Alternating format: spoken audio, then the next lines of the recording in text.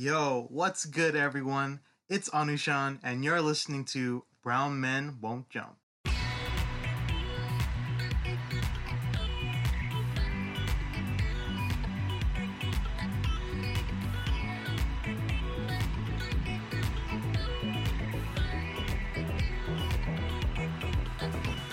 Yo, what's good, everybody? We are back with another episode of Brown Men Won't Jump. I'm Anushan, and today we got a two-man pod for you guys. I brought my boy Eric on. Say what's up, man. Was really good. So with the regular season of the NBA finally approaching its end, we only thought it appropriate to talk about who we believe are the winners for all the major NBA awards this season. So for today's format, just to clean things up, we're going to be discussing the top three candidates that the NBA has currently in each of the categories, discussing why we believe who's the best deserving of the award and why some of the candidates might not be all that, who by the NBA standards aren't in the top three, but nonetheless are in the conversation, and who knows, maybe they might even be more deserving than who is already in the top three. Of course, let's start with the MVP and the honorable mentions. So for MVP, for the rankings as of today, we have at the number one spot Nikola Jokic. At number two, we have Joel Embiid. At number three, we have Giannis Antetokounmpo. And for some of the honorable mentions, we have Luka Doncic, Steph Curry, and Chris Paul. So let's go over our number three guy right now, Giannis Antetokounmpo. Eric, what do you think about this guy? I think this is a perfect placement for him. His team is one of the top three seeds in the East, so they're playing up to standards. But I think this is a good calibration for him winning the last two MVPs, but not quite being up to snuff when it counted. So he's having a season that's comparable to his MVP seasons, but I think he's just a little lower than the two guys ranked above him. Yeah, I mean, just to piggyback a little bit off of you, Eric, I totally agree. I think number three is a great spot. And it's honestly really impressive that he's at the number three spot, given that he has won the MVP the last 2 years, like you said. Honestly speaking, Giannis is a guy who has all the potential in the world, and we've seen time and time again that he is a top NBA player, and especially during the regular season, he's an absolute nightmare to deal with. But again, I feel like his team is even better this season, and they aren't even in the top spot of the Eastern Conference. Granted, they're dealing with the Philadelphia 76ers, the Brooklyn Nets, who are very stacked teams in their own right, but you figure that for Giannis, in order to really grab that next spot for a third MVP, he'd have to lead his team in the Eastern Conference, and again, he's not doing that. But I feel like number three is a great spot for him nonetheless.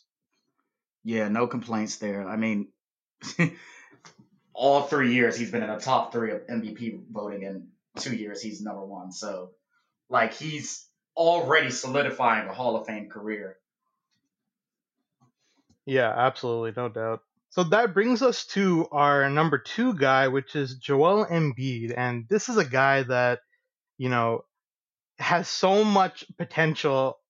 And there's so much talk about whether he really is deserving of the MVP. So, Eric, why don't you let us know what you think?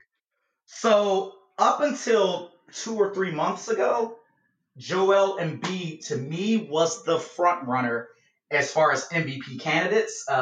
He's destructive on both ends of the court. He's a marquee defensive talent as a big man, and he's great offensively. He's averaging near 30 points. He's hyper efficient.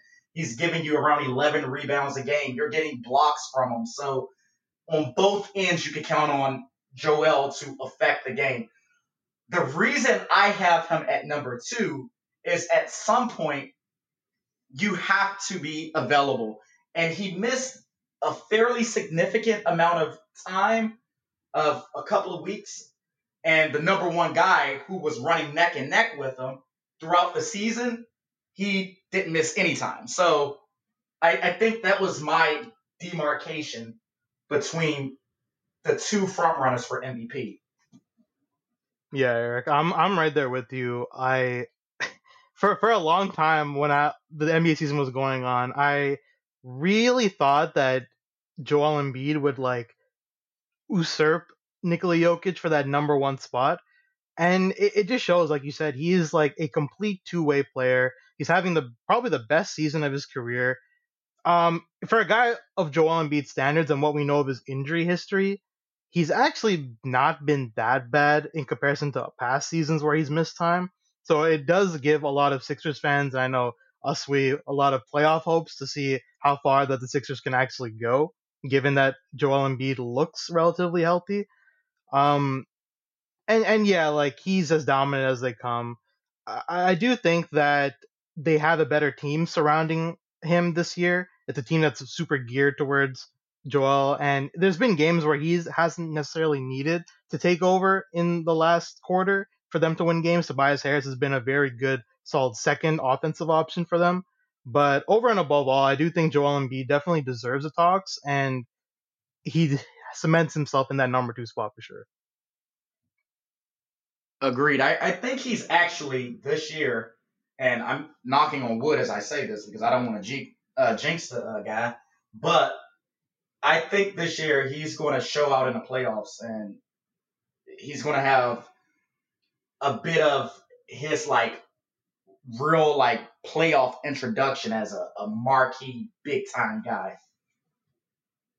Yeah, absolutely, no doubt. And again, we can only hope for him to have a healthy playoffs because again, last year with the Sixers being injured, they kind of fell short, and it'd be a real damn shame if they fell short again because one of their superstars, primarily Embiid, gets injured. So it would be devastating, nonetheless. Nikola Jokic this season has cemented to me that he's a generational talent at the five. Like he's the best passing big man I've ever seen in my life.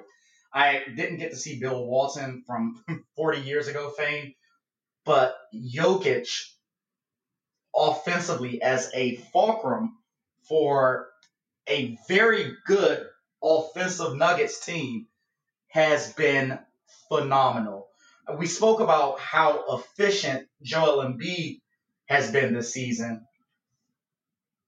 My man Jokic has been even more efficient than him while being the primary setup guy for everyone else on his team.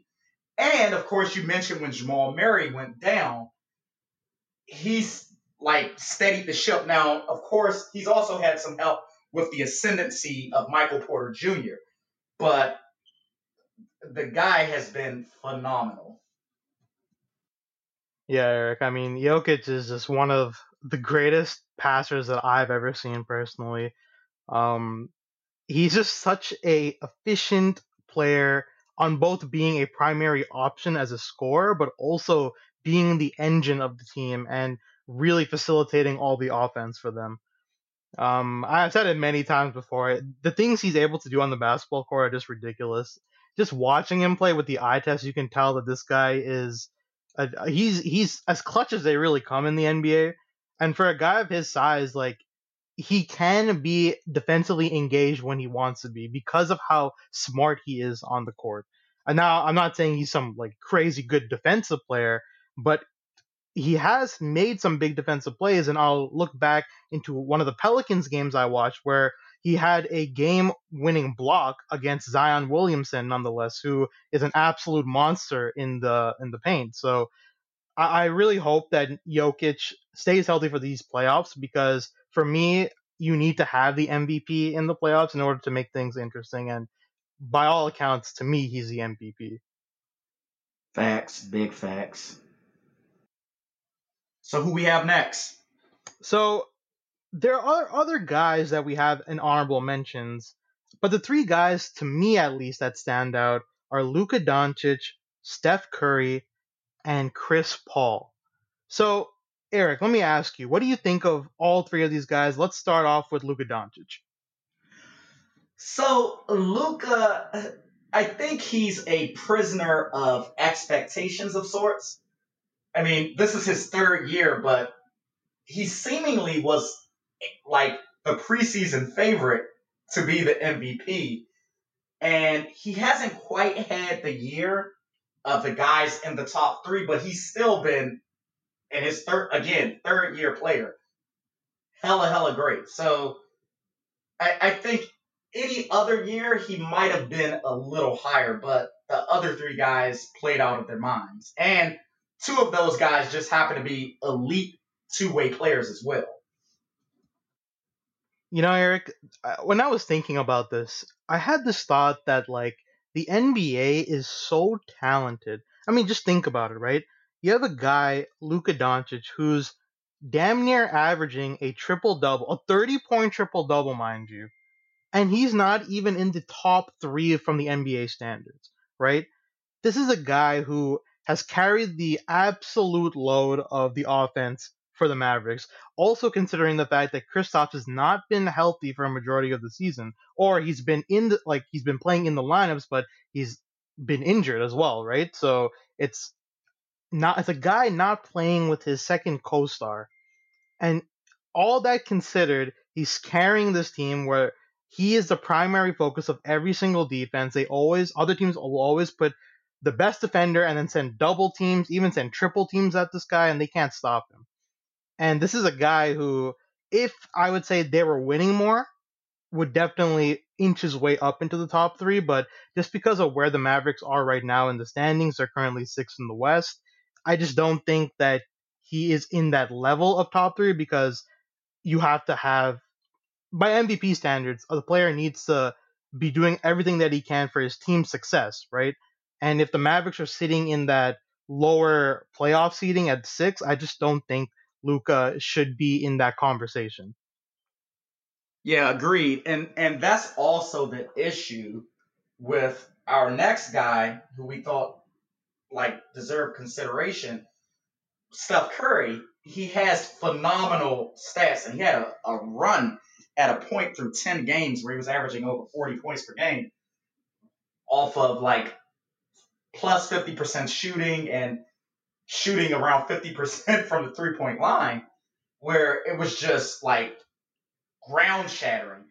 But his team hasn't, as a collective, been quite up to par. And historically, we tend to give greater MVP consideration to this almost golden rule, perfect balance between stat accumulation and team success. The only issue, those two guys, the team success, even though statistically they have been like gargantuan, the team success hasn't quite been there like the other guys. So I think that's a very astute point that you brought up about the standings for Luka Doncic, and I think that's similar with Steph Curry.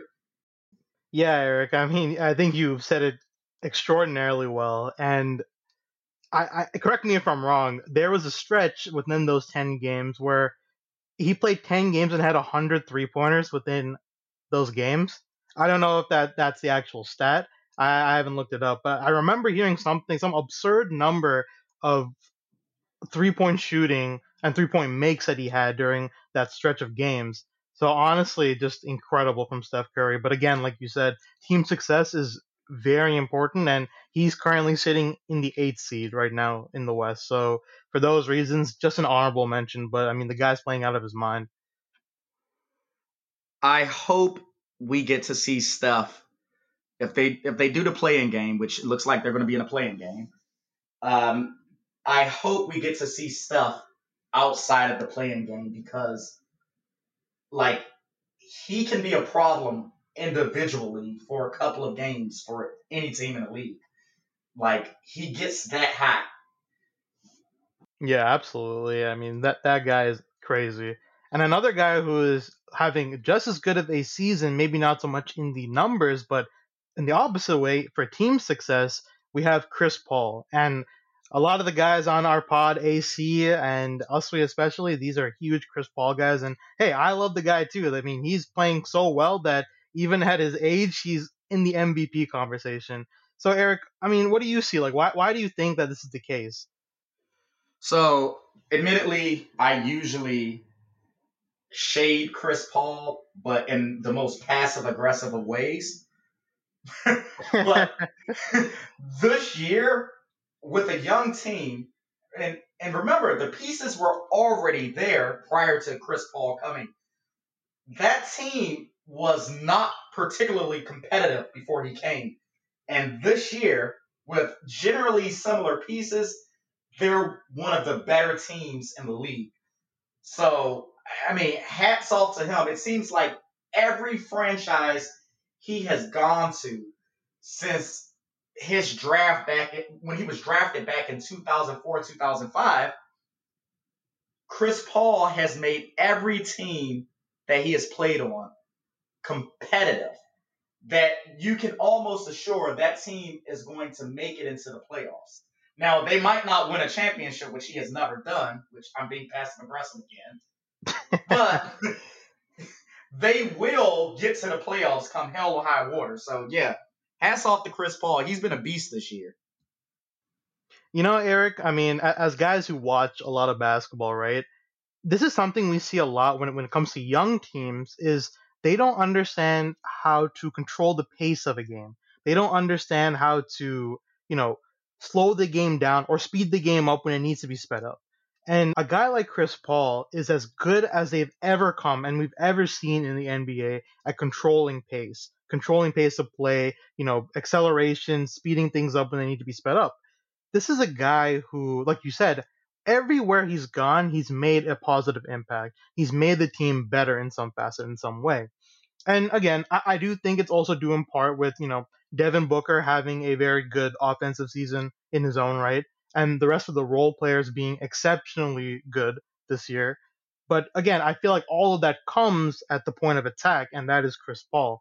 So for sure, I didn't even see this coming at all for the Suns to be fighting for that top spot in the West. Right now, they're kind of going back and forth with the Utah Jazz, but this is way beyond my expectations, and I will definitely say in our earlier episodes when we did our season previews, I was dead wrong with my predictions of the Suns, and for that I gotta say sorry to the Phoenix Suns and Chris Paul. I was just going to add, just to like further crystallize how like important Chris Paul has been to that team. Devin Booker, who has very good stats across the board, particularly scoring stats and shooting splits. Devin Booker's statistical profile is very similar to what it was last year, and the difference is night and day. Adding Chris Paul, so like, yeah, he's been legit. So that brings us to our next award. And this is Defensive Player of the Year. And this is an award that there's been a lot of debate, a lot of controversy with what's been going on. The media always finds a way to push one guy up on the other, and there's always a lot of fighting going on for this award. So, and that's because of the two main guys in the 1 and 2 spot right now. So at 1, we have Rudy Gobert. At 2, we have Ben Simmons. And at 3, we have Bam Adebayo. And for honorable mentions, we have Giannis, who shows up again, Joel Embiid, who shows up again, and another guy who kind of goes under the radar, Miles Turner. So, Eric, looking at the third guy, we have Bam Adebayo. What do you think about him? Great defensive player, kept the team afloat when they had a bunch of injuries, particularly Jimmy Butler being out for quite a bit. I mean, I don't think he has the versatility, quite the versatility of the number 2 guy. I don't think as far as an interior presence, the number 1 guy he matches up, but he's a fairly versatile defender, and he's been very, very, very good. So I don't want to take anything away from him. Yeah, I have nothing but good things to say about Bam. He just didn't happen to be in my top 2. Yeah, for me, actually, just as far as versatility goes, because I tend to value versatility a lot when it comes to basketball, but also for the playoffs especially. And I would actually put Bam a bit ahead of our number 1 guy, to be honest with you. But back to what Bam does, he is fantastic on all across the board. I mean, again, any defensive set you can think of, he can run and run at a high level. Um, with a guy like Eric Spoelstra coaching him, who is a defensive mastermind, you can employ so many different schemes, so many different types of zones, whether you want to put Bam Adebayo at the top of the zone where the point guard would normally stand, or, I mean, you can put him in one of the back two spots where the 4 and the 5 stands if you're running a conventional 3-2 zone, or even the 2-3 zone where you put him at the 5 and he can sit in the middle. So there's so many different ways that you can play with this guy, and I just think that Bam's superb on the defensive end. Yeah, facts. But I had our number 2 guy, Ben Simmons, like a little bit above Bam. I think Ben Simmons, of course, incredibly versatile defender. And if we were just looking at Ben Simmons for his passing and defense and nothing else, he will probably be one of the top 3 or 4 best players in the league. Yeah, absolutely. Like, just dude is a destructive defender. Like, the Sixers, they have a wealth of options on that end. They have 2 really, really great defenders. I got into this quagmire of sorts trying to decide between Ben Simmons and the number 1 guy because on one hand, I really, really, really value versatility on the defensive end, and that's like emblematic of Ben Simmons. On the other hand, I understand that traditional big men have almost like an outsized impact on games on the defensive end. So I was a little torn, but I guess Ben Simmons is 1B for me as far as defensive player of the year. Yeah, Eric, I agree with you wholeheartedly, and I actually put Ben Simmons in my number 1 spot, and to me, it's not even close. I just think that the versatility that Ben Simmons can provide is it's like Bam but better, right? And I already went on a little rave about Bam Adebayo, but I mean, again, just imagine Bam Adebayo but a little bit better because you have a guy now who maybe is not the rim protector that the other 2 guys are, but in every other facet he can play super well on the defensive end. He is a ball hawk. You cannot be dribbling the ball loosely around this guy, otherwise he'll pick your pocket. Ben Simmons is amazing at his on-ball defense. He's a great off-ball defender, bumping, bruising guys. You can switch him onto anyone. He is a great drop guy if you need him to be that, or is a great hedge guy if you need him to be that. I mean, he just does everything that you need him to do on the defensive end, and he's just very smart, right? Like, he's a guy who just knows the right spots to be in. He knows when to make a big defensive play. To me, it's just a no-brainer. And then again, if we move over to our number 1 guy with Gobert, like, yes, I get it. He is the reigning defensive player of the year. He is by all accounts, a fantastic shot blocker. But I mean, I've watched so many games of the Utah Jazz play, and when I watched Rudy Gobert play, teams when other teams see a defensive player of the year, they kind of fear at attacking him. But there's so many instances where guys just go at him, whether it be a bigs or guards. Like, they don't care because they're willing to challenge Rudy Gobert. But a lot of guys aren't willing to challenge a Ben Simmons or a Bam Adebayo or even some of the honorable mention guys that we have. So for those reasons, I would actually, personally, I'd put Rudy Gobert at that 3 spot, and I put the other 2 guys above him, and I would have Ben Simmons at my number 1 spot for those reasons. I can definitely see where you're coming from. The one thing I would say, though guys do challenge Rudy Gobert, he's in the upper 90% at obstructing shots. And when he's the primary defender in the paint, guys shooting fairly low field goal percentages. So he's very effective, even if psychologically someone might be scared of someone else and not him.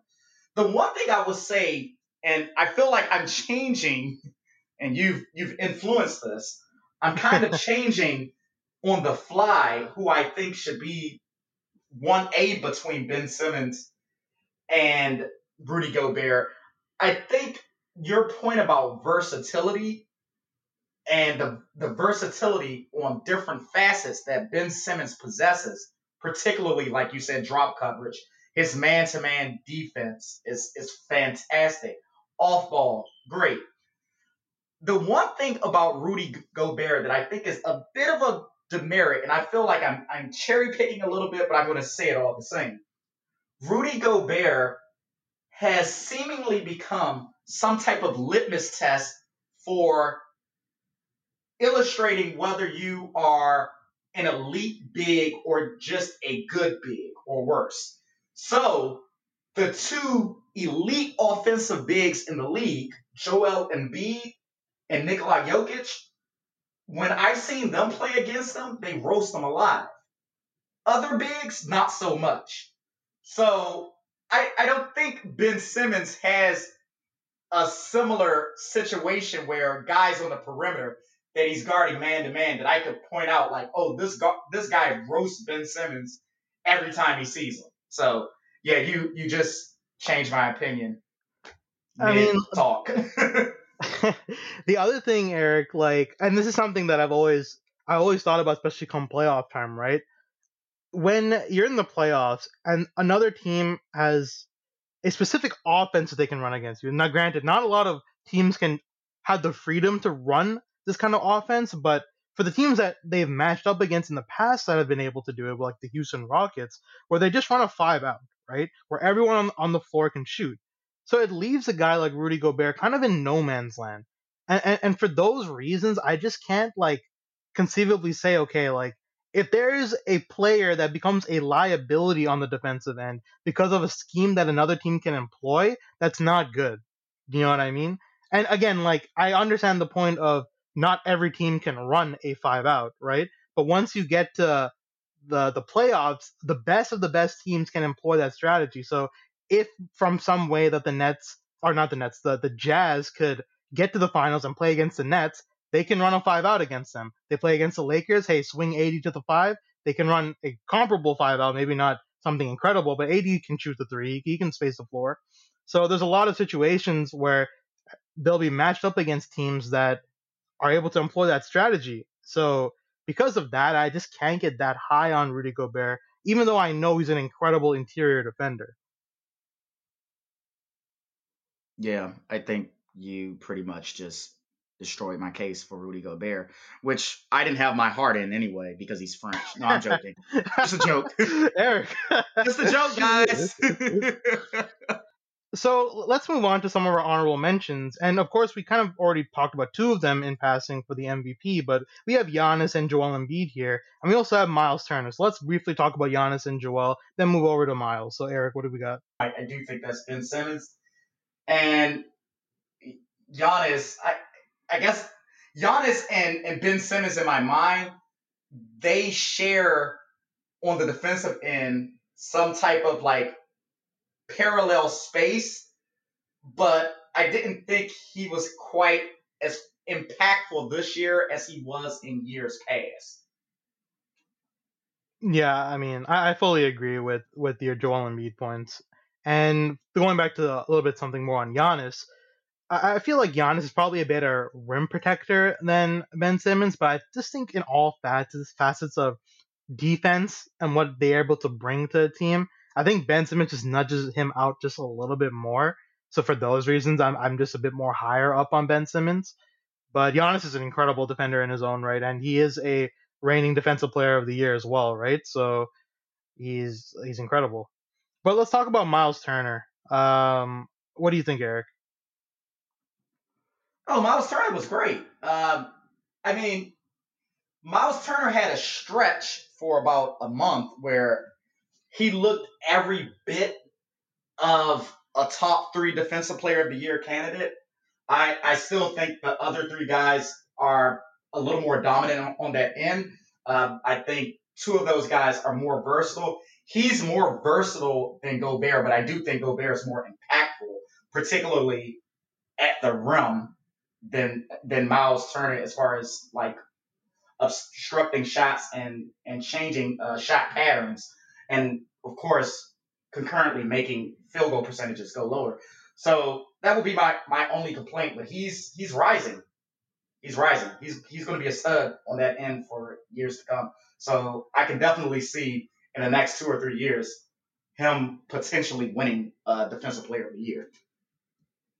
Yeah, I mean, it just kind of is unfortunate that there is so much defensive talent around the NBA because in most cases, a guy like Miles Turner would be a definite forerunner for the award. I mean, like you said, he's very comparable to a guy like Rudy Gobert in the sense that they are fantastic rim protectors. And while I would say I think Miles Turner goes for more of these like really hard to get shots and goes for more of these blocks, I will say that the deterrence factor is in favor of a guy like Rudy Gobert, who I mean is that intimidation factor that he brings is very important because, like you said, there are statistics that kind of back up Rudy Gobert and his opponent's effective field goal percentage around him around the rim. So again, for those reasons, Gobert's probably edging him out, but I think Miles Turner is right up there, like you said.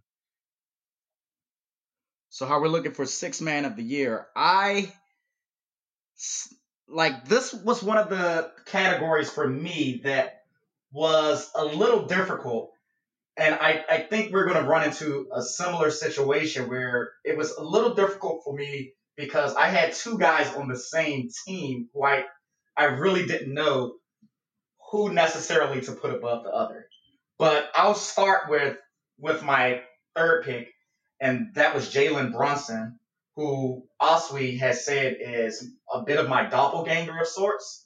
So Yeah, you kind of look like him. I'm not gonna lie. yeah, so I gotta give a shout out to my evil twin, or am I the evil twin? I'm not exactly sure, but I gotta give a shout out to Jalen Brunson. He was very, very good as the sixth man off the bench for the Mavs this year. Yeah, I think Jalen did a great job. He's a guy that when Doncic comes out of the game, or if they want to run a lineup where Jalen becomes the primary ball handler, he's very solid. He's a Villanova product. They don't really a guy like him doesn't really make that many mistakes.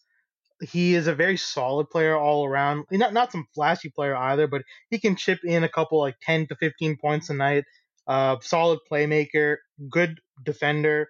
Only knock I would say on him is that he's not that tall. I'm pretty sure he's around like that 6'1", 6'2" mark. So he does give up a little bit of size, but I mean, nonetheless, the guy's a dog. He plays with his heart. So yeah, definitely in consideration for sure. Yeah, I mean I like you said, he doesn't really make mistakes. He's not a guy that I think of as being like a traditional phenomenal bench scorer. Like we've had guys like Lou Williams, who has won six man a few times. And that's what I think of the modern six man being this guy who comes off the bench and he just like goes fuego and lights the world on fire. But he doesn't make mistakes and he's dependable. He runs a good second unit. Yeah, he's dependable. So so that leads us to our number two guy, which is Joe Ingles. So I mean, what are our thoughts on Joe? Yeah, Joe was my number two guy because he plays quite a bit of games where he's the starter. So I thought it would be a little unfair to the number one guy. But Joe is a very good defender, spaces the floor, runs a good offense. He's a good passer. And if he actually came off the bench more, I probably would have had him as my sixth man, but I feel uncomfortable having him as the sixth man just because of that. So I know that seems like a strange reason, but it's my reason. Yeah, no, I totally agree with you. I think Joe's probably started a bit too many games, but this guy is a very good basketball player. For his size at around that 6'8", 6'9" mark, he's a fantastic playmaker, and he definitely takes a lot of that playmaking responsibility over the guy on the same team as him who is more of the scoring option. So I think Joe is great. He has a very good complete game. He's a very tough guy too, very good defender, great shooter. He's having very good shooting splits, I believe, this season as well. So Joe is definitely a guy that's up there, but I also agree he just hasn't. He's started too many games to really be considered a six man of the year. So again, it sounds like a very cheap reason for him not to be more so in consideration, but I also agree. That's also my reason for not keeping him there. But let's look at our number one guy who shares the court with him, Jordan Clarkson. What do you think, Eric? So Jordan Clarkson is a strange conundrum of sorts. Jordan Clarkson this year is what he was essentially last year, is what he was essentially the year before, is what he was essentially the year before that. But now he's getting a lot of like attention as this marquee sixth man, and it's just because his traditional counting stats went up. But he's always been a guy like who comes off the bench and he can just in very small amount of time put buckets up. So I think as a secondary scorer on a team that, though well balanced, particularly defensively, and they space the floor, on the second unit just being a go-to guy and put the ball in his hands, he's going to get shots up. He's been fantastic. He's reminded me this year a lot of Jamal Crawford in the past. Wow, that's a great comparison, actually, Eric. And I agree with you wholeheartedly. I mean, this guy is like instant offense as soon as he comes off the bench. And I mean, that's great because, again, like, when you're dealing with a Jazz team that has a tandem of Mike Conley, Donovan Mitchell, Bogdanovich, when they're healthy, all three guys who can put the ball in the basket. And then off the bench, you have to deal with Jordan Clarkson, who has an absolute green light to do whatever the hell he wants. I mean, you're dealing with some incredible offense, and the guy is no slouch, right? Like, he is complete an offensive player as they come. He can score from multiple levels. Great. Actually, I wouldn't say great 3-point shooter because he does have his stretches where he's very streaky. But one thing that he's very good at is getting to the basket. Consistently, he's able to get to the basket, finish, take really difficult shots off of one leg, floaters, has a very wide variety of ways he can attack you. And because of that, it's not really much that he can offer you outside of his offense. He's not a particularly great defender. But again, like, the Jazz don't need him to be that, right? They just need him to get to that like 20 points per game margin, chip in a couple of assists here and there, maybe 3-4 assists, and boom, you have a team that's unstoppable. I mean, and it shows right now in the NBA standings just how good the Utah Jazz are because Jordan Clarkson is such a big part of what they do there. So again, I think that Jordan is incredible, and he's definitely the forerunner for Sixth Man of the Year, at least to me. Yeah, I think so as well. The guy has no conscience, which I love guys who have no conscience. So I can definitely see in the playoffs him having the random 40-point game that just comes out of nowhere that somehow he does in just a very truncated amount of time. So yeah, he's quite the sight to behold. Yeah, no doubt. And that also leads us to some of the honorable mentions that we have. So three guys that I see that could maybe have like sneaked into that three spot. We have a Shake Milton for the Sixers, Dario Saric for the Suns, and Montrezl Harrell. So, I mean, what do you think? No, so I don't have any issue with any of them. I'm gonna be a little hard on one of those guys though. All So right, lay it on me. the guy I'm gonna be hard on is Montrezl Harrell Yeah. because his his traditional efficiency stats as far as scoring, they're great. He's usually somewhere between 55 and 60% at any given time from the floor. And he doesn't take away much on the offensive end. But he's very limited in the lineups that he can face defensively because he's a bit of a tweener. He doesn't have traditional size, but he also doesn't have traditional speed on the perimeter. So he doesn't have the versatility to just switch onto anyone. And his plus minus stats, he's been horrendous this year. Like horrendous. Like I've been Yeah. watching the Lakers the whole year, and it always seems as if when Trez comes in, he'll get some buckets. He'll even get a rebound here and there, even though he's not a strong rebounder. But it seems like scoring leads diminish when he's on the floor, and scoring gaps increase. So yeah, I don't know how high I'm on Trez for sixth man of the year this year. Yeah, I mean, I'm in total agreement. And again, like you've watched the Lakers more so than I have, but I mean, the thing with Montrez when he comes into games, it's kind of like a coin flip at that point because you don't know whether he's going to actually provide something that's like really good, or if it's better off that one of the other bigs that the Lakers have just plays in his place. And it's strange because he is sort of that tweener in the sense that no one knows if he's really a five because he's more like a four in a five man's role. He doesn't have particularly long arms. He's kind of T-Rex arms. He has a good game, I would say. Like as far as offense goes, he's a good pick Not and T roll Rex option. arms though. Yeah, okay. Maybe not T-Rex. Maybe not T-Rex arms, but smaller wingspan than the conventional big man and his No, spot. everything you said was spot on. It's just now that I'm imagining him as like With T-Rex arms. like trying to block shots and his arms just flailing around and he can't reach stuff. And it's perfect to describe his wingspan. But go on. Yeah, I mean, again, like I feel like if he could provide one thing at a very elite level, it would be fantastic. But you encapsulated it well. Like he is not the greatest of rebounders. He's undersized. He's not a particularly great defender. He's not really that fast.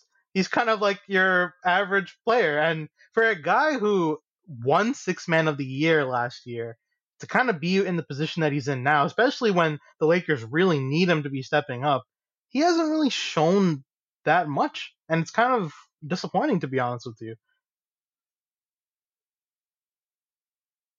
All three of the bigs on the team, and I'm talking about Marc Gasol, Anthony Davis. Well, of course, Anthony Davis, that goes without question. But Marc Gasol Right. and Andre Drummond should be getting whatever minutes they give Montrezl Harrell. I don't know why I suspect why he's gotten so many minutes. Clutch Sports shout out, but I don't think he should. Definitely, as we transition into the postseason, there is no way he can play a significant amount of minutes and they'd be successful in the playoffs. Yeah, I think there's a lot of factors that kind of go against Montrez and getting playoff minutes. But let's look at the other two guys. We have Shake Milton here, and we have Dario Saric. Have you seen anything particularly good out of these two guys? 'Cause they are very important pieces to their respective teams.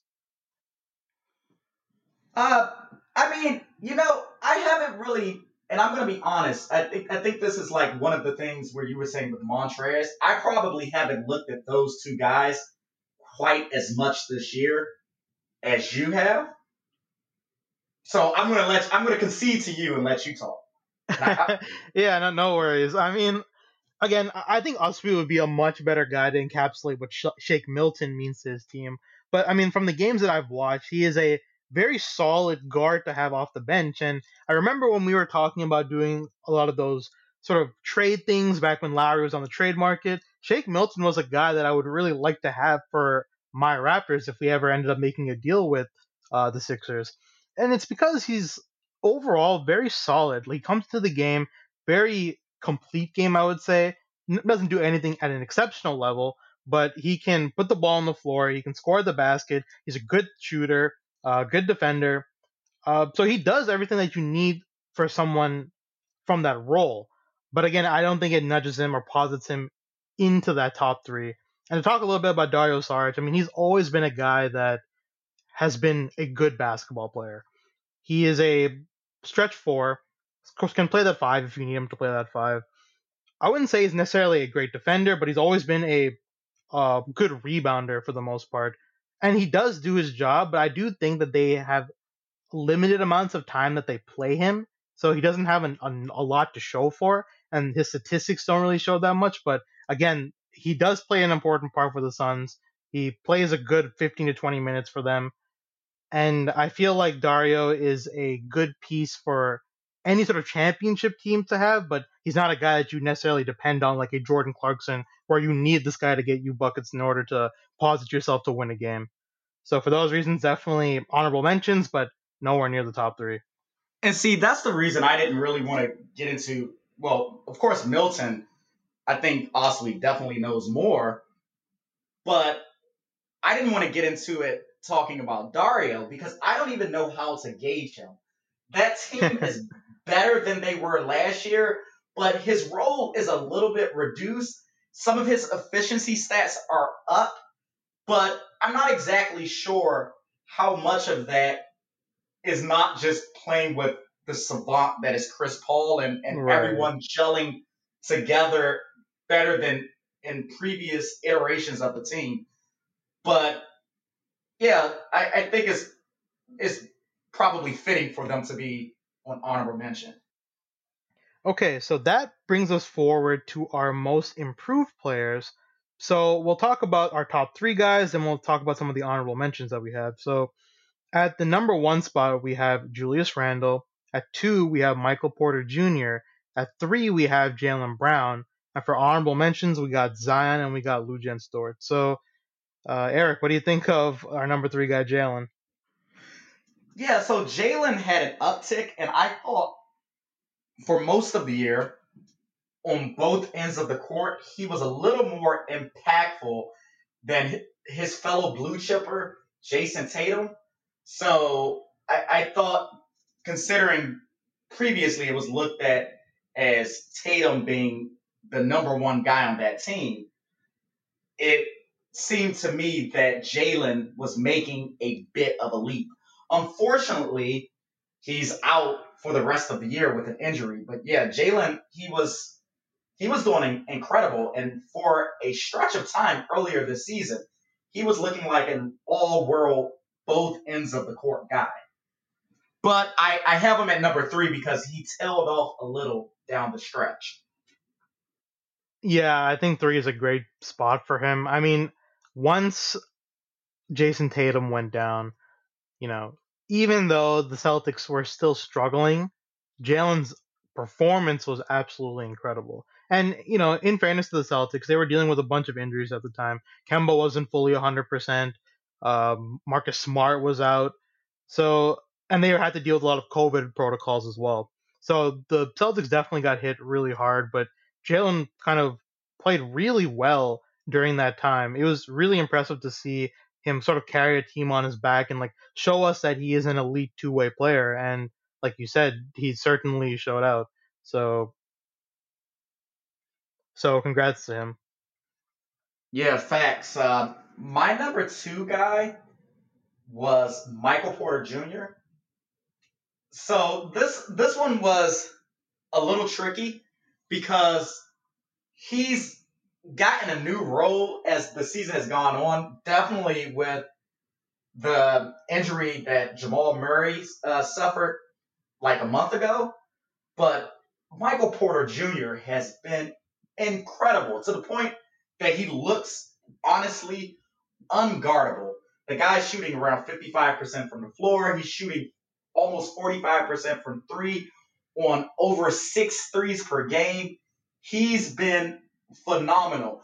And the one difference from last year, he actually, though I wouldn't go as far as saying he's good on the defensive end, he looks engaged, which for young players is half the battle. So yeah, he's been lighting the world on fire. Like I'm really high on the guy. I think he's a deserving number two.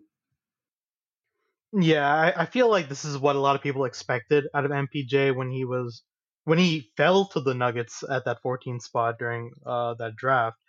And a lot of people were kind of disappointed with how he sort of played in his first season. But like looking at where he's come now, he is a fantastic spot up shooter. He's a fantastic athlete, so he can definitely compete at the rim with the best of them. Um, I mean, the dude is an absolute baller. And again, like guys who have that size at 6'10", he's probably closer to 6'11", honestly. Great length. I mean, those are things you can't teach, right? And if a guy can shoot and put the ball on the floor and score from a multitude of different angles, that's always a positive that you want to have when it comes to a scorer on your team. And I mean, give him a few years, and he can definitely be a primary option. Like he maybe not playing with the Nuggets, but playing somewhere else if he wanted to, really, because the sky's the limit for this kid. Again, Don't speak that into existence. I mean, let's hope that the Nuggets can retain this guy and he can just be a great scorer for them. But one thing is just his defense. But like you said, being engaged is half the battle. So once he can shore that up, I mean, shit, sky really is the limit for this kid. Dude can score on any platform. He can shoot over anyone. I saw a stat where he has one of the most unblockable shots as far as like taking 3-pointers. Like, dude's shots hardly ever even as much as get tipped because he's so tall and his release point is so high. And he's giving you an easy 20 per game without monopolizing the ball. He's playing off the ball. Yeah, that's actually a really big thing too, because I remember last year in the playoffs, he was caught sort of saying like he needs to be involved more in the offense. There needs to be more plays run for him. And, to have that mindset from the past and adapt that to now where he doesn't necessarily need a play called for him, but he just needs to sort of play his game and find open looks for himself. And when he gets the ball to create looks for himself, it shows that he's sort of grown out of that idea of I need things to be called for me, and he's transitioned to a I will get my buckets how I get them, cutting, scoring from the 3-point line, spotting up, waiting for opportunities to come to me. So having that mindset is incredible for a young player as well. True story. So that puts us now to our number one guy, and that is Julius Randle. Eric, I know you have a ton to say about Randle, so I'm gonna let you pop off real quick. So, Julius Randle has been a poor man's version of Nikola Jokic for the Knicks. And that is not an insult at all. The dude has been incredible. Prior to this year, we knew he had talent. He was a blue chip recruit at Kentucky. He was drafted, I think, number 7 a couple of years, like 5 years back. But never knew in the early years, because he also suffers a bit from the tweener like label, that he would become the player that he is now. Like, he's become a legitimate offensive fulcrum that spaces the floor. Never knew the dude could pass the way he passes. Always knew he had athleticism. Always knew he had grit. And the grit he has, it seems the team around him, between him and Coach Tibbs, they've taken on that mindset and personality. So his leadership has been fantastic. He's been the primary reason that a team that won 21 games last year are now at 38 wins with a couple of games to go. Like, I can't speak more highly of him. The dude has been great. So he's my pick for number 1 for most improved player of the year. Yeah, and I definitely have to agree with you. I mean, the dude is an absolute unit. He's an offensive force. He competes on both ends of the floor, and in every sense of the word, he is a leader, right? Like I'm sure you've seen that clip of him shooting a free throw. AD's just down the floor. So what's the first thing he does? He shoots a free throw, runs straight back on defense to guard him. It's things like that that really show you who wants it bad, and Julius Randle wants it bad. He's been seen saying numerous times how much he loves the city of New York. How even today, I believe he came out with a statement saying that he wants to retire as a New York Knick. Like, the guy is just everything that you want out of a star player. He's fantastic, and I absolutely adore this guy. So I definitely agree. He should be the candidate for most improved player. So, for honorable mention, we both came to the conclusion that we think Zion and Luguentz Dort should be, like, get some acclaim for the uptick and performance that they had this year. What do you think about the two? Yeah, I mean, with Zion, right? Like, it's kind of expected at this point that Zion would be having a great second season, just because like he already had a great first season with the time that he did play. But I mean, the sheer numbers are just so incredible to see how well he's able to score, how well he's able to get into the paint. Again, he still has his shakes on defense, but I mean, as far as a force, this guy is like nothing I've ever seen. Like I think of Julius Randle but stronger, and it's like even harder to imagine Julius Randle but stronger because this guy's built like a goddamn tank. He's just able to get into the paint and do whatever the hell he wants, no matter who's guarding him, and he's gonna terrorize the league for years to come. He's like if Aaron Donald played basketball. That's very true. Like he just bows through people and they just fly off of him, and it's no way to guard him really when he gets going without fouling him. He had a stretch this year where he had in 10 games, 9 of the 10 games he shot over 50%, but 8 of those 10 games he shot 65% or higher from the field.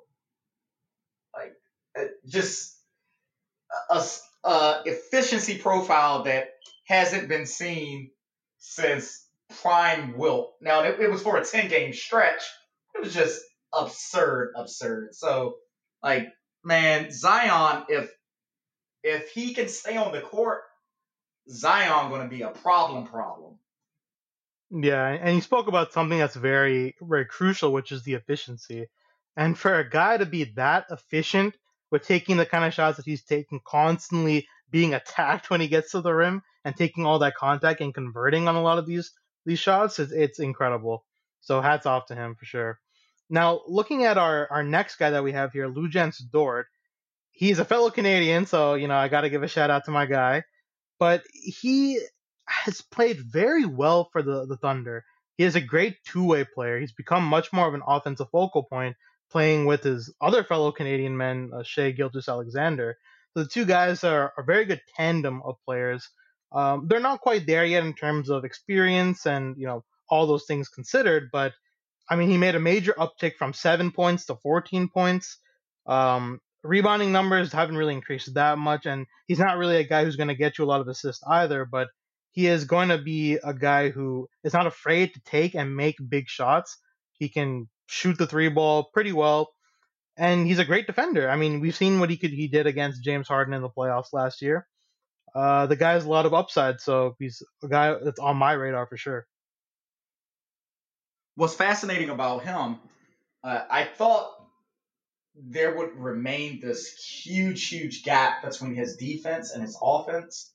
But it seems as if his offense is having some uptick. He's still a better defender than offensive player, but he's doubled a lot of his counting stats, particularly scoring. So yeah, the guy, he's here to stay. He has been very good this year. So that now brings us to Rookie of the Year. And this is another award that's going to be very contested amongst our first and second guy. So our first guy that we have here is LaMelo Ball. Second, we have Anthony Edwards. Third, a guy who really kind of crept up on the radar, Jayshawn Tate. And for honorable mentions, we have Tyrese Halliburton, Sadiq Bey, and Emmanuel Quickly. So let's talk about Jayshawn Tate. Eric, what do you got? So I didn't get to see Jason Tate until very recently. He started getting a little more PT.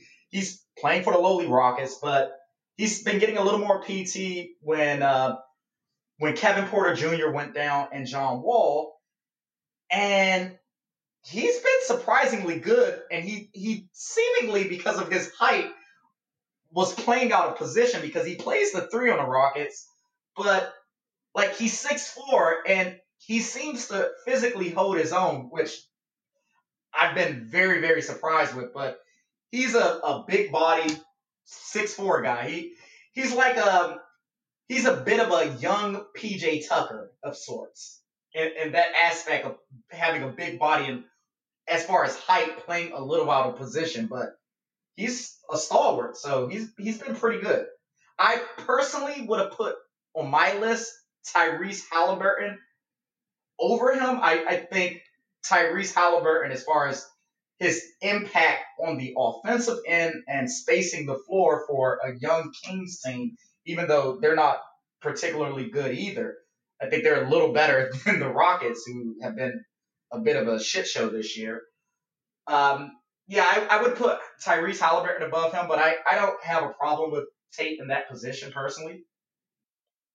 Just to reiterate from the beginning, a lot of these are the NBA rankings, like where the NBA currently posits them for their rankings. So again, I also agree with you in the sense that I believe that Tyrese Halliburton is in that number three spot ahead of Jayshawn Tate.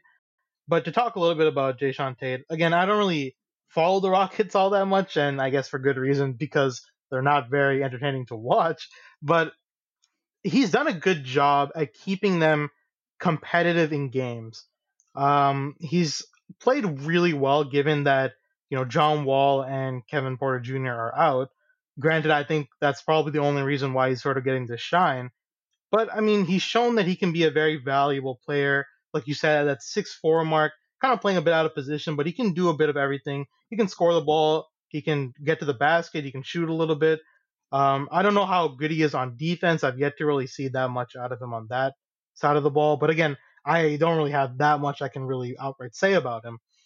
So, but so far, I mean, if he continues to develop at the pace that he's developing now, I mean, again, with a lot of players, you never know, right? Like, no one really expected a lot of the second round picks of years past, like the Draymond Greens, the Manu Ginobili's, to be the players that they became. So, you never know with guys like that.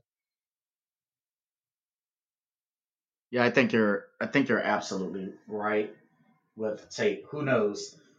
But for our number two, we have Anthony Edwards up. So I'm gonna let you go, Anu, because I have some conflicting feelings about Anthony Edwards. I have him like solidly at my number two, but I kind of at a point want to just wax philosophically about why it pains me to have him at number two. Yeah, for sure. I mean, I actually really love Anthony Edwards. And particularly, I'm a huge fan of the way he handles the media and press conferences. Like, he's always joking around with the Minnesota media and like just having fun, just smiling, just saying whatever really comes to his mind. Like, he doesn't really care that much. And this is a guy that I feel like he has all the potential in the world. I've seen some of his highlights and I've watched the Timberwolves play. This guy he's incredible. He has bounce like you would not believe. I mean, I saw him baptize Yuta Watanabe when I was watching that game, and I was like taken aback. I had to like double take to see what he did to Utah. Like, it was just absolute murder. I mean, the guy can score with the best of him, and his numbers as of late have been extraordinarily good. I mean, sky's the limit for a guy like this, to be honest with you. Yeah, and that's what pains me about having him at number two. I think in a lot of years, he will be a very strong number one. He started slow and he had growing pains, but he's been phenomenal for the last 2 months. He's getting more PT. He's gotten the starting job, and it doesn't seem as if he's going to be ever relinquishing it while he's in Minnesota. So, yeah, he showed me a lot. He reminds me of almost like a bigger, better, potentially better shooting version of Russell Westbrook, which I know that's high praise, but I think the guy's an absolute stud. And I'm surprised about it because coming into the season, I saw him play in Georgia last year.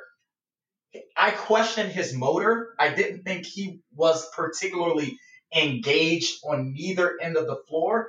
And though, much like Michael Porter Jr., though he's not a good defender yet, I see a lot of tools. He seems more and more engaged as the season goes on and he's playing more. And the offensive tools are clearly there. His shots at some point is going to be good, and his athleticism is off the charts. And he's averaging 18 points per game as a 19-year-old rookie who won't be 20 until August. So, yeah, the guy's a stud.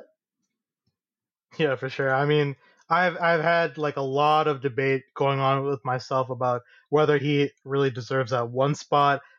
Because at a time you could definitely argue when Lamelo Ball was injured that Anthony Edwards was the guy for sure.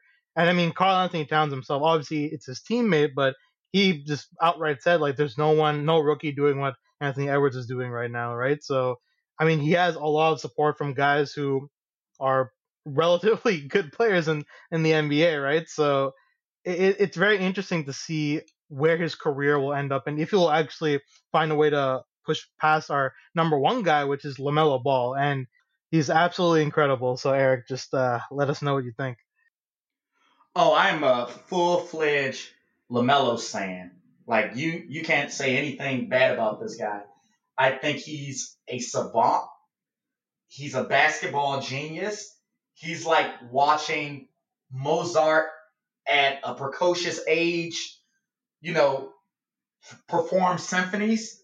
Like he sees things on a court that shouldn't be humanly possible. He has eyes in the back of his head.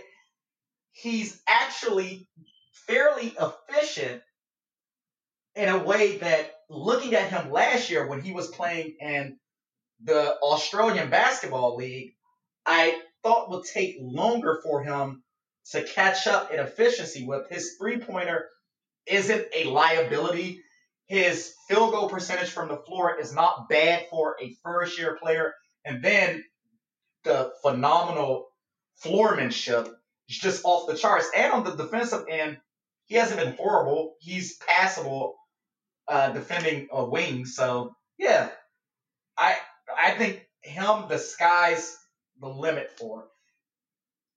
Yeah, I mean, I'm just gonna piggyback straight up on what you said because you just said it so perfectly. I mean, now this might be very premature to say, but there's a lot of facets in his game that remind me so much of a Magic Johnson. Now I say that because one, he's a solid 6'8", so he's pretty tall for a point guard.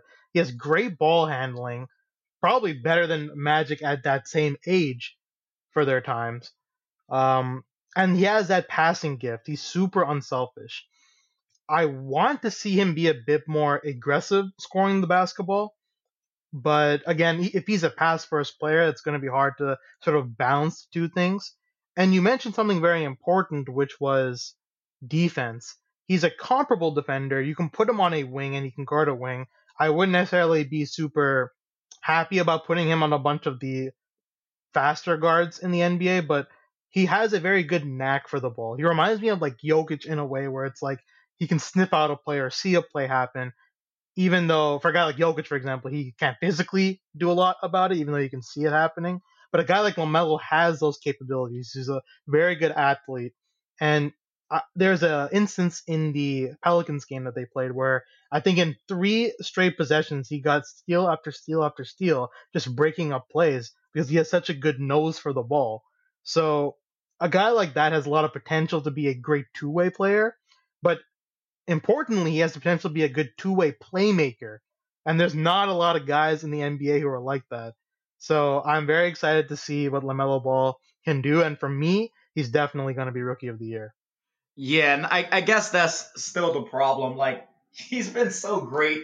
I just feel bad because Lamelo missed some games and Anthony Edwards has been moving up, but Lamelo Ball has been legitimately an experience. So yeah, number one on my book. So let's talk a little bit about the honorable mentions. We have Tyrese Halliburton, Sadiq Bey, and Emmanuel Quickly. So we both thought Tyrese Halliburton should be at that three spot. So why do you think that? I feel that at this point he has more impact than our number three guy. I think he's been, to me, a little better because of his floor spacing. He's more impactful. He's a knockdown shooter from, range. And he doesn't make many mistakes.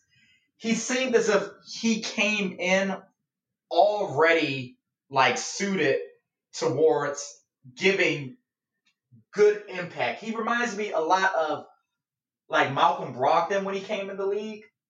Like the ceiling isn't particularly high, but the floor isn't low, and they're always going to be a decent player. So he's been really really decent as a rookie. So yeah, that's why I had him as my number three guy. You actually made a great comparison, the Malcolm Brogdon comparison. I didn't even think of that, but like now that you've said it, it makes a lot more sense to me because yeah, he's a very solid player. Like one thing that's very important with rookies is they tend to make a lot of mistakes. Their turnover numbers tend to be very high, but I don't really see Tyrese making a lot of those mistakes. Now, granted, he's not some elite playmaker yet. He's not elite in any facet, I would say. He's a great shooter for sure, and he has a really good nose for the ball. But I feel like in time, he'll be able to cultivate and develop those skills more and more and become a player who's a very solid option. And it's good to see him play with a team like the Kings who already have good guards. I mean, I'd like to see him get more of an increased role playing there as a primary ball handler because I feel like that's more suited towards what he would want to do. But so far, I really like what I've seen from the kid. He can play off the ball, he can play with the ball in his hands. So he can do lot of good positive things. So definitely for me at the number 3 spot for sure. So we also had in our honorable mention, we had Sadiq Bey and Emmanuel Quickly. I those two guys is interesting. So Emmanuel Quickly, I thought was like an afterthought because he was drafted number 25. I really didn't think anything of him, but he's been surprisingly decent and short minutes. So I think the Knicks have something there. I also feel the Pistons with Sadiq Bey, they have something as well. Another guy that they're not giving much minutes, but his minutes when he's on the court, both of them, they have impactful minutes. So yeah, like this is actually a fairly decent rookie class. Yeah, I totally agree with you. I think you made a great Emmanuel Quickly sort of little snippet there where he wasn't really high on many people's radars. And, when Alfred Payton wasn't, I don't know if he was injured, but he definitely wasn't getting any minutes during that time. So Emmanuel quickly sort of took that role at the point guard position, and he played really well. Honestly, he's a great shooter. The kid shoots incredible from the free throw line. He also brought a little bit of a floater game, which is really interesting to see. I don't think he's a great defender, but again, there's room for growth in those departments. So I think the Knicks definitely have a guy with a lot of potential here. And I think his minutes did kind of take a hit once Derrick Rose came to the Knicks, but rather than Emmanuel quickly sort of being down about it, he embraced that and he wants to learn more, which is a really good thing for young players. So good on him. And just to talk a little bit about Sadiq Bey, once Jeremy Grant sort of went down, Sadiq definitely got an increased role, and he is a guy who I'm actually kind of impressed with, to be honest with you. Like he can do a little bit of everything. Again, they're not really winning too many games, so whether you say they're empty stats or not, I mean that's up for debate. But I mean the guy has been pretty solid all around. He has a pretty decent complete game. I mean for as far as a rookie goes. So I don't know. Again, like I don't know how many more minutes he'll see an increasage of, especially once Jeremy Grant comes back into the lineup because they sort of play in that same 3-4 role. So it'll be interesting to see how they balance that out. But I mean, they definitely have a guy who's shown that he can play when given the opportunity. So I mean, kudos to him. The Knicks have some pieces. It seems like I'm just as you were talking, I was just thinking that through. It's really interesting because like of course Julius, and they also have this young guy who was an afterthought, but he's been decent. So the future is bright. Yep, no doubt. So that sort of moves us next to our next award, which is Coach of the Year. And now there's a lot of candidates for Coach of the Year because I think a lot of teams have really surprised us. So right now, within our top 3, we have Quinn Snyder at number 1, Doc Rivers at number 2, Monty Williams at number 3, and we have a bunch of honorable mentions. So we have Tom Thibodeau, Steve Nash, Mike Budenholzer, and Ty Lue. So we'll start with talking a little bit about Monty Williams. Oh, he's been great. He's been awesome, right? I mean, again, they're in the tougher, or at least historically the tougher conference of the last decade, and they're vying for the number 1 spot. So, yeah, Monty Williams has done a fantastic job. with a franchise that is usually pretty poorly run. So, no complaints. I think he deserves any adulation he gets. Yeah, it's funny. Like to me, Monty was always a guy who just kind of sort of floated in the NBA hemisphere. He wasn't really necessarily some great coach, but I mean, I guess when you have the situation that he has right now, with Chris Paul obviously leading the helm and having a really good, hungry young team, I mean, he's done a good job sort of managing egos, managing a lot of the players, managing minutes. So, I mean, kudos to him. Definitely has done a good job, and he definitely deserves some sort of recognition for the work he's done there. So, at our number 2 spot, we got Doc Rivers. Eric, what do you think? Doc is a perennial Coach of the Year candidate who I will never give the Coach of the Year to until he wins another championship. It's really simple. Yeah, I think a lot of us would probably agree that Doc has always been in the upper echelon of coaches, but he's never really cemented himself as a top notch coach or a guy that we just think like, yeah, like he's by far and away the coach of the year. He's never had that sort of impact.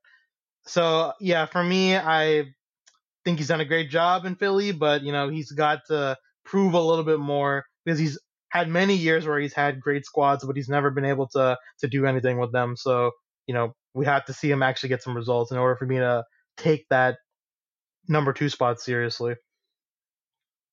And that puts us at number 1, where we have Quinn Snyder, who a lot of people would say definitely deserves to get this Coach of the Year award. So, Eric, what do you think? And I know I tend to, with awards, I tend to be where the moment takes me. And as I'm sitting here thinking about it, I actually think Quinn Snyder or Monty Williams would be like great choices. So like Quinn Snyder as Coach of the Year this season, I can't see that as a wrong choice. I mean, they are number one in the league. And the Jazz aren't a team as far as their makeup on paper that I would necessarily think would be a number one team. I don't think of their best offensive player, Donovan Mitchell, as being the creme de la creme of guys on offense. I think of Rudy Gobert to be a excellent defender, but not particularly versatile, as we spoke about earlier, and not quite the impactful big man that some of the upper echelon big guys are. So he's done a lot schematically to get that team to where they are. And we even saw last year schematically, like they were always in a puncher's chance of winning. So he's done an incredible job.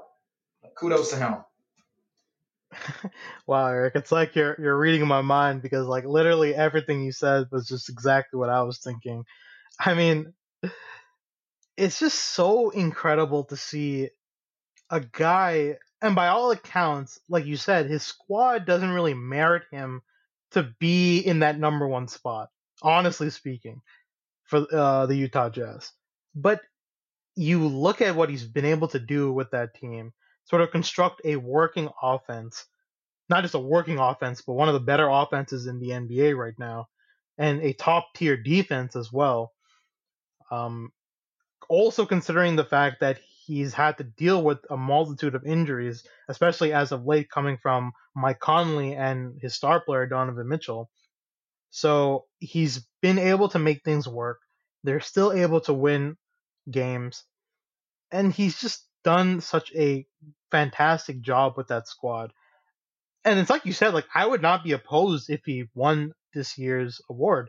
It sort of seems like it's not he's not a shoe in to get the award, but I wouldn't be surprised if Quinn Snyder walked away with the Coach of the Year. So to me, I think he definitely is a guy who has earned it if he does win it, and has done a fantastic job this year with the squad. Yeah, there are legit years where people win, and I don't necessarily think they should win, and I have a problem with it. For Coach of the Year, I remember when George Karl won some years back, I kind of rolled my eyes at it, and that's partially because I know George Karl teams. The second they get in playoff situations, they go to crap. So Yeah, that's true. it's just one of those things. But I don't feel any type of animus to any of the two between Snyder and Monty winning the award. I think they could be great picks to both of them. Yeah, for sure. So we can look at some of the honorable mentions, and again, we have a lot of guys here who, in a lot of facets, could definitely win this award. So we have Tom Thibodeau, Steve Nash, Mike Budenholzer, and Ty Lue. So I know that you're a guy who's kind of really high on what Tom Thibodeau was able to do. So why don't you tell me why you think he should get in recognition for the award? So I would definitely have Tibbs in my top three. I probably will move Doc out, put Tibbs in. I think when we came into this season, I didn't hear anyone saying that they expected the Knicks to be in even a playoff seeding. Yeah, Like I'm guilty as charged. no one was saying this. Like I wasn't saying this. None of us I can remember on the podcast saying this. The one thing we all spoke about is they had a severe lack of spacing. So we just didn't see them doing particularly well in a modern NBA where you kind of got to have spacing. But somehow Tibbs has, along with Julius Randle, and also shout out to Leon Rose, who is the president of basketball operations for the team.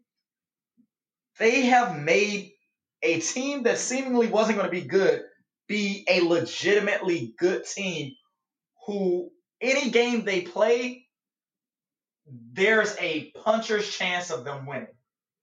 And I mean, to me, as a coach, that's all you can really provide. So yeah, I think Tibbs did a great job. You know, just interesting with Tom Thibodeau. The one thing a lot of people tend to hear about him are the negatives, where he's a guy who, in fairness, he has done this in the past, where he's run his guys into the ground with the amounts of minutes he gives his starters, not really knowing how to utilize his bench, things of that nature. But I mean, this season, even if that is the case, he's found a working formula for them to be competitors in any game they play, like you mentioned, and that to me is very incredible as well.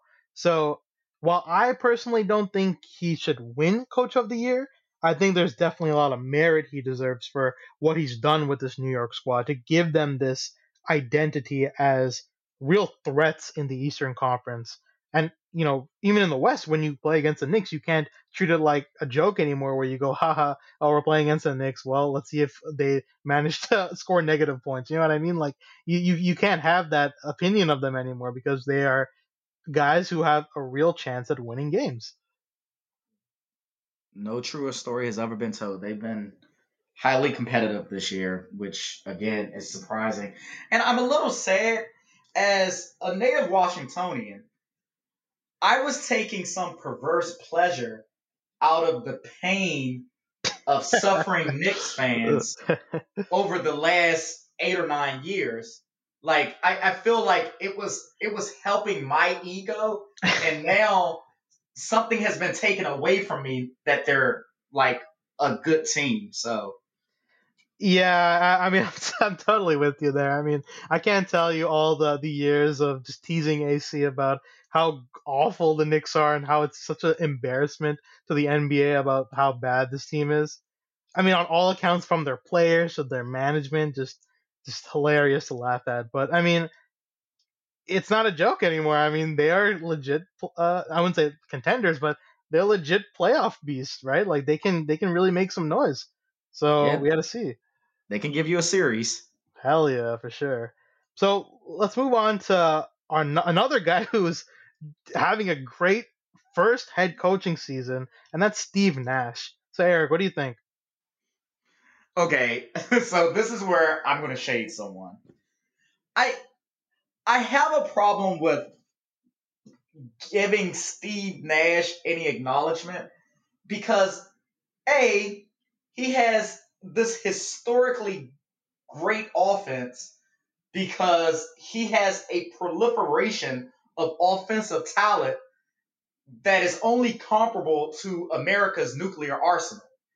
So, like, I just can't imagine saying that a guy with all of these weapons and armament that he should be looked at as one of the elite coaches. And with him having Mike D'Antoni there, I'm not exactly sure he's running this show. Yeah, I mean, well, for starters, I got to give you props for that nuclear weapons joke you made. That was really good. But Thank you, thank you. you're right. In some facets, like how much can we actually attribute this to Steve Nash? And while it's kind of unfair to just kind of take away all the credit from Steve Nash, there's just nothing to really show that he's been kind of like the mastermind behind this. Because by all accounts, he hasn't shown that he can be a great defensive minded person. Because even as a player, he was never that. He's always been an offense first kind of guy. Same with D'Antoni. On all accounts, he's another historically great offensive coach, but they've given up a lot of their defense because of it. And he's sort of been blessed to be in a situation where you have generational type scorers on your team with Harden, Kevin Durant, and even a guy like Kyrie Irving who can get you a bucket at the snap of a finger, right? So, I mean, it kind of reminds me a little bit of Steve Kerr in some ways when he just got put into a situation where he was just surrounded by fantastic talent all around. But again, Steve Kerr has always been regarded as a good coach in the NBA, so I don't want to necessarily take that away from Steve. So we'll see. I mean, in the playoffs, those sort of weaknesses get exposed. So only really good coaches are able to take advantage of the small details, actually make use of film room, do things like that. So that's when it really matters to me, at least. Yeah, my opinion of him is out until until the playoffs. So I'm just going to ignore him as a coach of the year candidate. But yeah, that's me. I'm a hater. I mean, that's fair. So another guy that kind of gets a lot of flack for the way he coaches is Mike Budenholzer, who's also sort of in that same situation that Doc Rivers is in, where they're like upper echelon coaches, and they always seem to kind of perform well in the regular season, but it's hard to really say if they're a great coach or it's just a product of circumstance. So Eric, what do you think?